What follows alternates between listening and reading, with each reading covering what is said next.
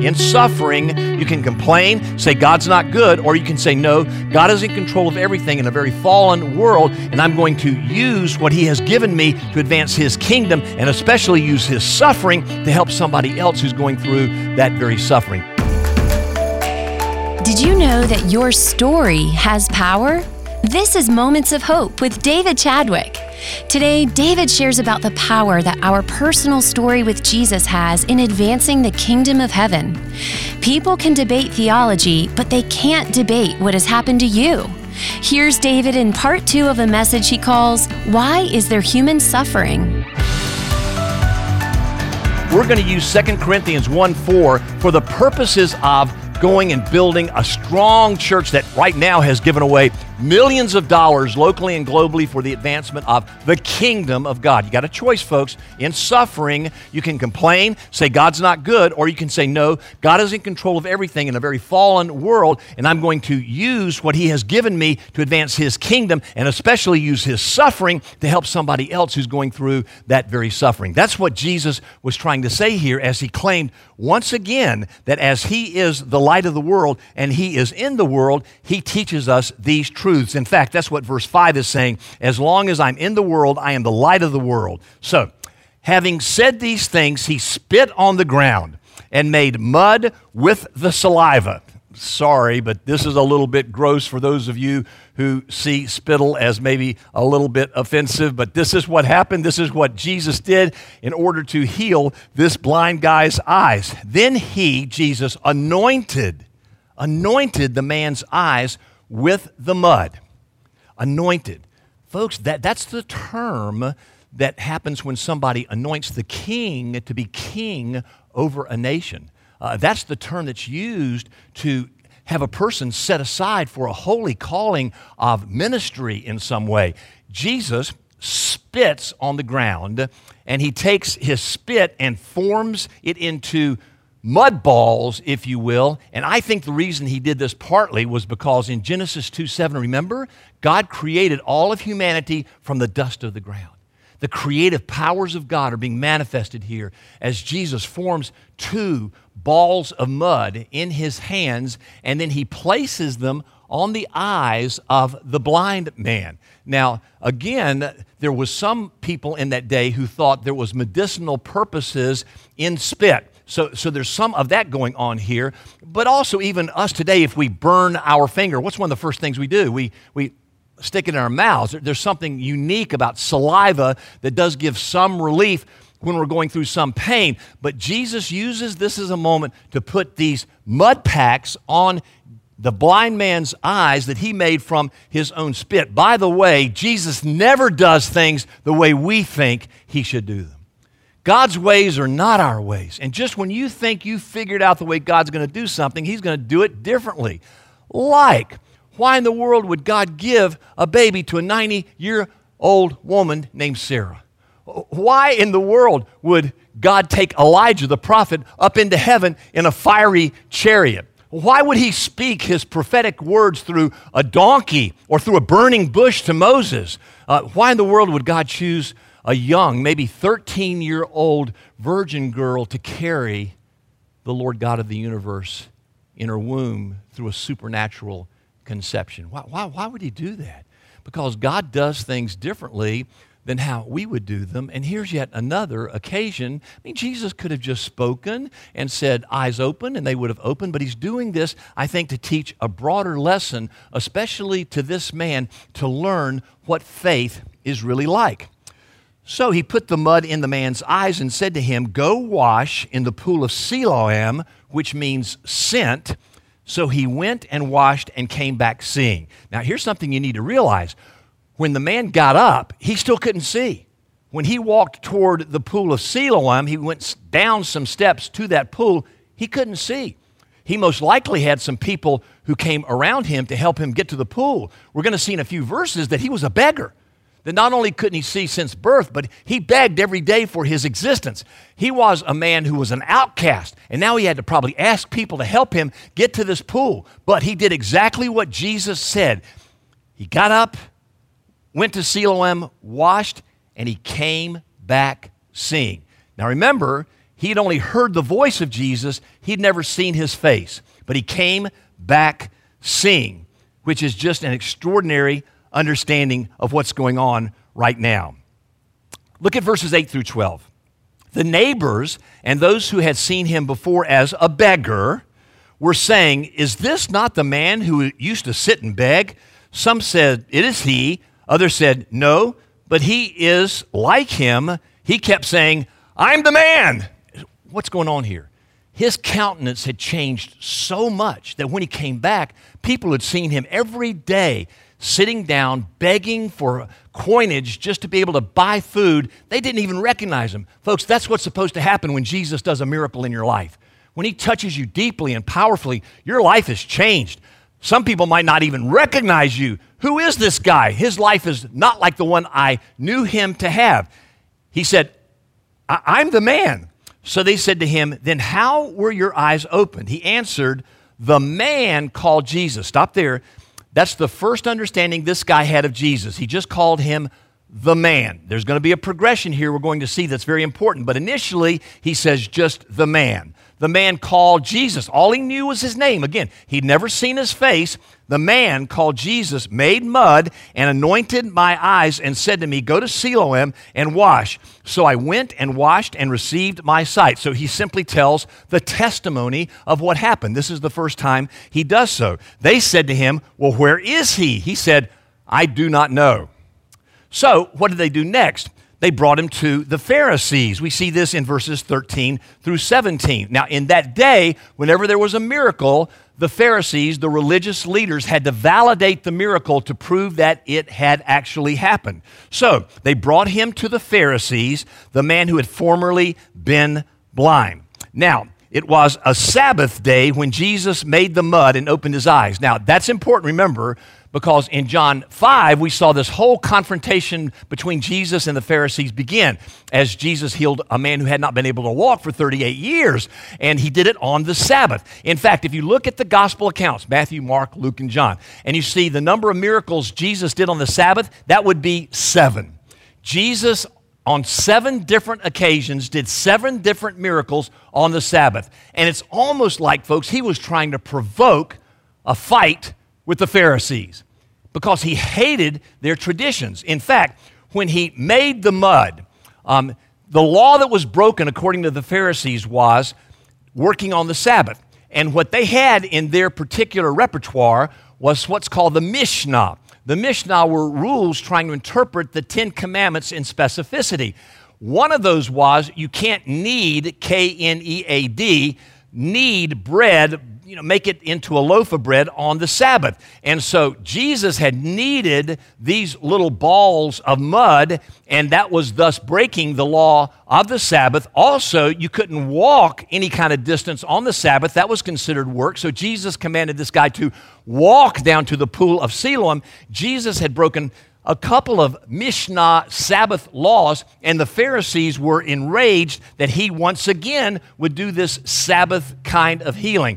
Jesus always seemed to heal on the Sabbath, again, to provoke the Pharisees into some kind of confrontation and fight. So the Pharisees in verse 15 again ask him how he had received his sight. And he said to them, "He put mud on my eyes, and I washed, and I see." He told his story a second time to them. Some of the Pharisees said, "This man is not from God, for he does not keep the Sabbath." He had broken 2 of the Mishnah interpretations of the Sabbath. But others said, "How can a man who is a sinner do such signs? If he's a sinner breaking the law of the Sabbath, how in the world could he give sight to a man born blind? That's something that only God can do. That's a good thing. That's not sin." And there was a division among them. So they said again to the blind man, "What do you say about him since he has opened your eyes?" He said, "He is a prophet." So notice, to the neighbors, he first of all says he's a man. So as he's beginning to cogitate all this that's happened to him, then with the Pharisees, he concludes, secondly, well, he's more than a man. Now the second step of his faith journey is that Jesus is a prophet. Start with verse 18 through verse 23. The Jews did not believe that he had been born blind and received his sight until they called the parents of the man who had received his sight and asked them, "Is this your son who you say was born blind?" Again, they're trying to validate all that had been said in order to think this miracle really was from God. Was he really born blind? And here's their answer. How then does he now see? His parents answered, "We know that this is our son and that he was born blind, but how he now sees, we do not know, nor do we know who opened his eyes. Ask him, he is of age. He will speak for himself." Parentheses, his parents said these things because they feared the Jews, for the Jews had already agreed that if anyone should confess Jesus to be the Christ, he was to be put out of the synagogue. Therefore, his parents said, "He is of age, ask him." So the Pharisees are pressing down on them to deny that he really was a blind man since birth. They were trying to explain away what Jesus had done as sin. The parents are feeling the pressure because here's the intimidation factor from the Pharisees. They were basically saying, if you don't deny this happened, we're going to excommunicate you from the synagogue.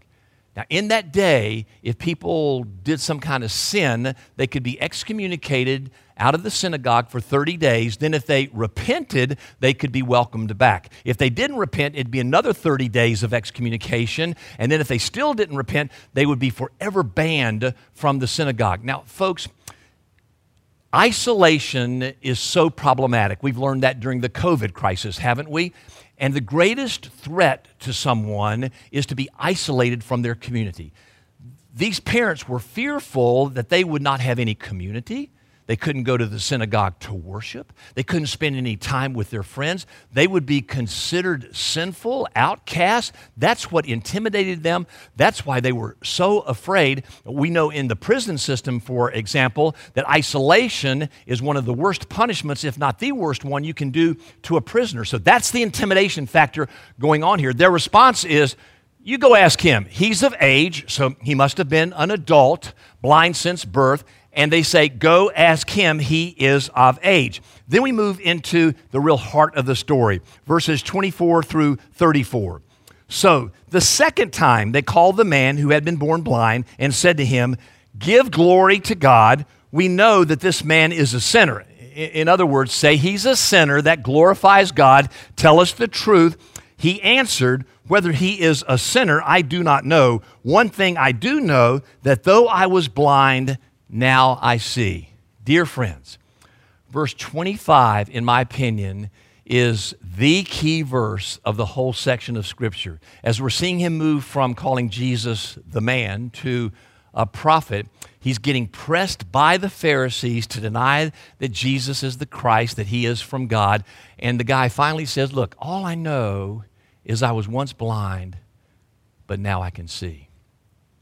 Every follower of Jesus needs a story. This guy has told his twice now. Every one of us has a story. Either we have come to faith dramatically through our sin, darkness, and Jesus brought his light to us, and we have had a rapid, intense turnaround of repentance to come to him, or we have been raised in a Christian home and now walk closely with Jesus. It's one of those two stories, and either story is correct. One isn't better than the other one. They're both correct, but you need to have a story. Now, in this secularized society where people are agnostic in increasing numbers, they're coming up with all kinds of questions about the faith. First of all, you need to know in apologetics, there are answers to those questions. You may not have them yet, but as you're in the world, you are first of all called by God to share your faith, to tell what happened to you, how you came to a deep and abiding understanding of who Jesus is. And you share that faith. You're not responsible for the results. You're in sales, God's in management, but you are called to share that story. And here's the truth. You can debate different apologetic factors that are surrounding us, but what people cannot debate, dear friends, is your story. Your story for God's glory. especially as He's brought you out of darkness into His marvelous light, especially as He's used your pain for His purposes. And when you share your story, no one can doubt that story. That is your story. It's unique to you, and you must share it. You're commanded to share it, and nobody can doubt it. Nobody can shoot holes in it because, again, it's your story. This guy getting pressed by these Pharisees said, look, all I know is once I was blind, but now I can see. Don't let suffering be a tripping point to make you deny Jesus. And be willing to write out your testimony, share it with whomever needs it, because you need to be able to say, like this guy, look, I can't explain everything in the world, but here's what I know. Once I was blind, walking in darkness. Now I can see truth and reality. I'm following Jesus. I'm willing to die for Jesus. He is the way, the truth, and the life, and I have given my heart to Him. May that be your position today and forever. Pray with me. Father in heaven, thank you for the 9th chapter of John, which gives us great indications into who you are. You don't do things the way we would do things, especially with mud balls and asking a man to wash thereafter and giving him his sight. But Lord, whatever you do is perfect, and we trust you in it. I pray that Moments of Hope Church would be filled with people whose story is so profound they're willing to share it in every possible venue, online, verbally, however they can share it, so that people can hear the truth of how you change lives. Lord, it might be dramatic. It might be through a long process of growing up in a Christian home. It doesn't matter how we've come to faith in you. It matters that we come to faith in you. If there's anyone watching right now who's never given their lives to you, may they receive the question, the most important question you ask in these verses, who do you say that I am? Who do you say Jesus is? Just a mere man? Just a prophet? Or might you come to the reality like this man, that Jesus is the Messiah, that He is God in human flesh, and you would call Him capital L Lord? I pray that's what would happen now, and you would worship Jesus. I can promise you He'll be with you always. When you feel lonely and rejected, He'll pursue you with His grace, and you'll know beyond a shadow of a doubt that Jesus loves you powerfully, significantly, and you can trust Him in everything. Thank you, Lord. If anyone is now receiving you as Lord and is finally yielding that you're not just a man, not just a prophet, you are God in human flesh, I pray they'd let us know so we can begin the process of discipleship to walk with them in faithfully following you for the rest of their lives. We love you, Jesus. We praise you and honor you. It's in Jesus' name I pray this. Amen.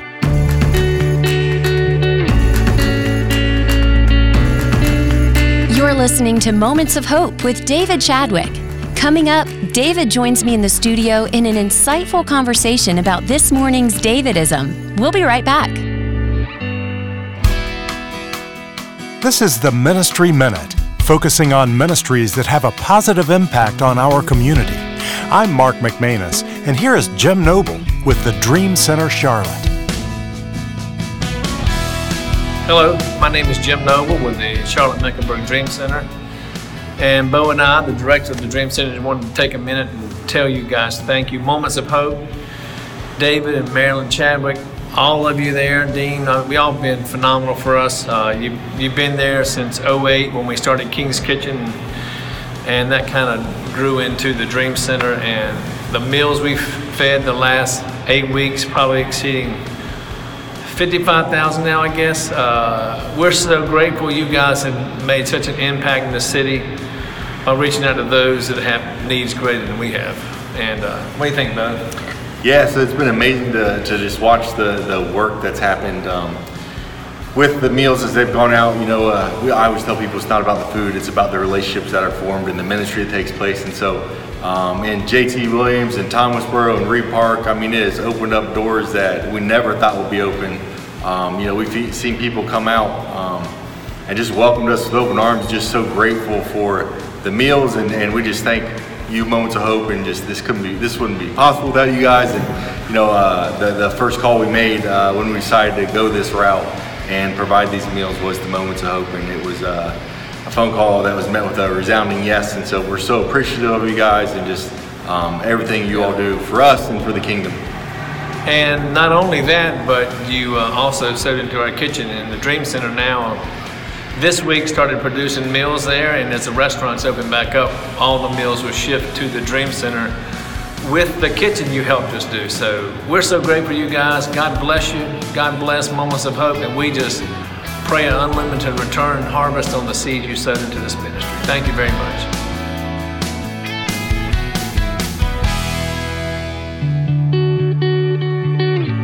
Thanks for listening to Moments of Hope. I'm Jen Houston, and with me is our pastor, David Chadwick. David, thanks for joining us today. It's my pleasure, Jen. Well, you have recently experienced a significant grief in your life, and with this in mind, today's devotion is titled, Grief is Spelled L-O-S-S. Well, what happened to me was a couple of weeks ago, my older brother Howard, 5 years my senior, contracted COVID, and he was a little overweight and had a diabetes condition, so he was someone with a compromised immunological system. Within a week, he was gone.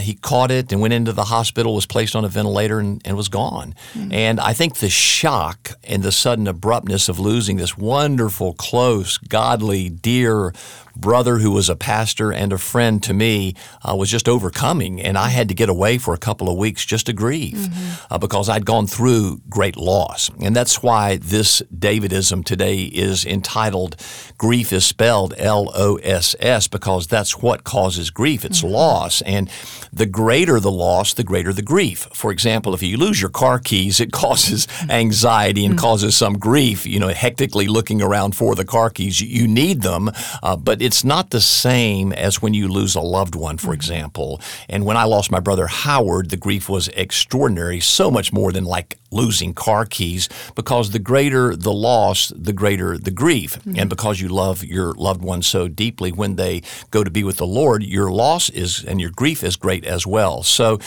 I just want to talk to people a little bit today about grief and how it is connected to losing something. And I think the message I want to give people is from 1 Thessalonians chapter 4, verse 13, where Paul says basically that everybody grieves when they lose a loved one, lose something important in their lives. Everybody does. But the difference between the way that believers in Jesus grieve and those who don't believe in Jesus grieve is believers grieve with hope. And I've walked through grief with unbelievers, and their hopelessness and despair is telling. But I've walked through grief with believers, and especially myself recently, and the difference is we grieve with hope. What's that hope? The hope is that we will see them again. That my brother Howard Kenneth Chadwick II, has never been more alive than he is right now. That like Jesus said to Martha about Lazarus, your brother lives, he is not dead. I cling to that John 11 verse. My brother Howard is not dead. He is alive, and I believe with everything in me that when I die, I'll go be with him and all of my other loved ones. I will see him again. So I grieve with hope, and that's what I want to say to everybody today. Grief is loss. It's spelled L-O-S-S, but believe in Jesus, trust in the Lord, and when you do, even though the loss may be great, you'll grieve with hope, knowing he'll restore that hope again, mostly in seeing your loved one again in heaven. This is so beautiful, and I'm reminded of a CD that you had just recently told the congregation about. Well, you want to speak to that for a moment? Well, my brother Howard was greatly gifted musically, had a beautiful, deep, resonant baritone voice, and he put out a CD, and his wife Ramona sent 400 copies of the CD to the church that I pastor, Moments of Hope Church, to make it available to our people, because many of our people had heard Howard sing and might like to have a remembrance of him. And I'd never seen it before, but as I held up the CD this past Sunday to everybody, I said, here it is. If you'd like it, go grab one free of charge. And it's entitled, Finally Home. Finally Home. I don't know of anybody in the world who wanted to see Jesus more than my brother Howard. He has now seen Jesus. Amen. That's so beautiful. Thank you so much, David. And anyone, if you'd like to receive these daily Davidisms, go to momentsofhopechurch.org. You can subscribe there. They're free of charge, from my heart to yours, arriving in your inbox every morning at 7 a.m. to give your day a moment of hope. This has been Moments of Hope with David Chadwick, Senior Pastor of Moments of Hope Church. We would love to have you join us for worship this Sunday morning. We meet at Providence Day School, located at 5800 Sardis Road in South Charlotte at 10 a.m. You can find more information on our website, momentsofhopechurch.org. And while you're online, be sure to sign up for David's daily Moments of Hope, delivered every morning to your inbox. And also, check out David's Hopecast. They're both free and available at momentsofhopechurch.org. For David and the entire Moments of Hope Church staff, this is Jen Houston asking you to pray for students in our city.